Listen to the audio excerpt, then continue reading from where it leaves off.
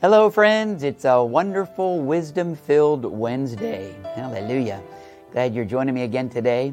Remember, Wednesday we have a midweek service here in the church. Actually, in our church, over the winter season, we have services on Tuesday, Wednesday, Thursday, and Friday. Literally morning, afternoon, and night. And, of course, on Sunday.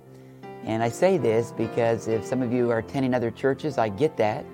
But if you need more church, or you need more teaching, more inspiration, more fellowship of believers, you have the opportunity here at the Family Church at Christian Retreat to come out Tuesday night, Wednesday night, Thursday night, Friday night, and still go to your own services on Sunday.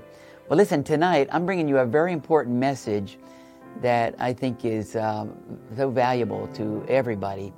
I want to teach you how biblically to change the season or accelerate the season. You know, the Bible says that God works this way. Back in the beginning, you know, as long as the earth remains, God said there will be a change of seasons. There'll be winter, spring, summer, fall, day and night. God works in seasons, spiritually speaking too, in your life. And so sometimes we have to learn how to wait out the season because the season's going to change, or how to literally accelerate the plan of God. Maybe you're in a rut and you just can't seem to move out of that space, that chapter, and get into the new chapter. Tonight, if you'll tune in or come out to church if you can, I'm going to show you literally 4 biblical ways to accelerate or change this season in your life. And one of them is through godly meditation. One of my favorite verses and chapters in the Bible is Psalms 1. Blessed is the man that walketh not in the counsel of the ungodly, nor standeth in the way of sinners, nor sitteth in the seat of the scornful.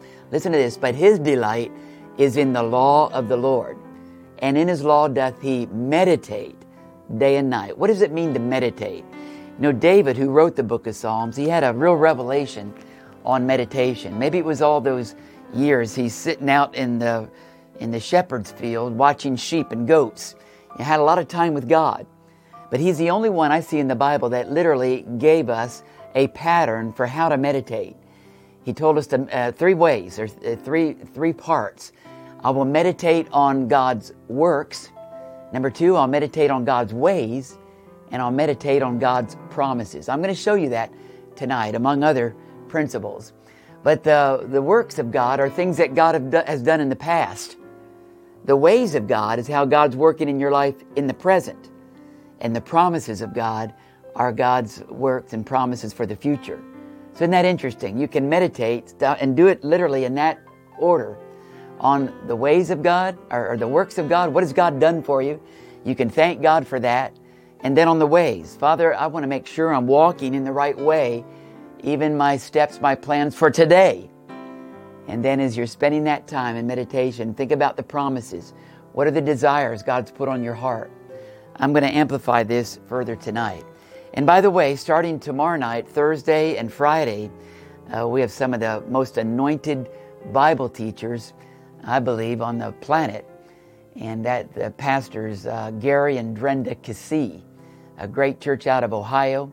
They have daily television on Victory and on even in our area here, Christian Television Network, and probably other networks. And these people are busy people. But they're consultants, they are business people, as well as pastors. And God's given them a great revelation on prosperity. And that's all I'm going to say. Maybe I'll tell you more about it tomorrow. Yeah, I want you to prepare to take the communion with me. Remember, we're doing this in obedience to the instruction of Jesus Christ. Take my body, drink my blood. These are symbols of the body and the blood of Jesus Christ, the bread and the juice. Father, I thank you that every time we obey you, Lord, there's a reward in it for us. So we do this daily as unto you in Jesus' name. Bless this bread and this juice in Jesus' name. Amen. Let's take it together.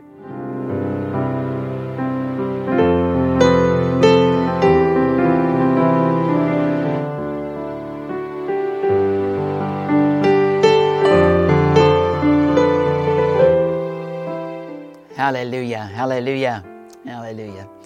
Don't you hunger to see your life grow? You know, this is what moving through this season, seeing the light at the end of the tunnel. If you're in a dark season, begin to declare, my season's going to change. My season's going to, that's what God's Word says. My season's going to change. You declare it for yourself. Your life moves and grows in chapters from glory to glory.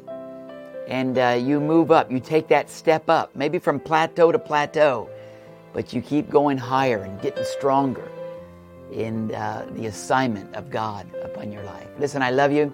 It's Wednesday. We're going to stay on for the remainder of the hour in prayer. Wednesdays and Fridays, we do fasting and praying over the noon hour. Or if you're getting this on demand, you can still stay on line with us right now. Just find a place of prayer. And listen, be sure and be in church tonight. It starts at 7 o'clock. I've got that word for you. It'll help you change your season. Listen, until tomorrow, bye-bye for now.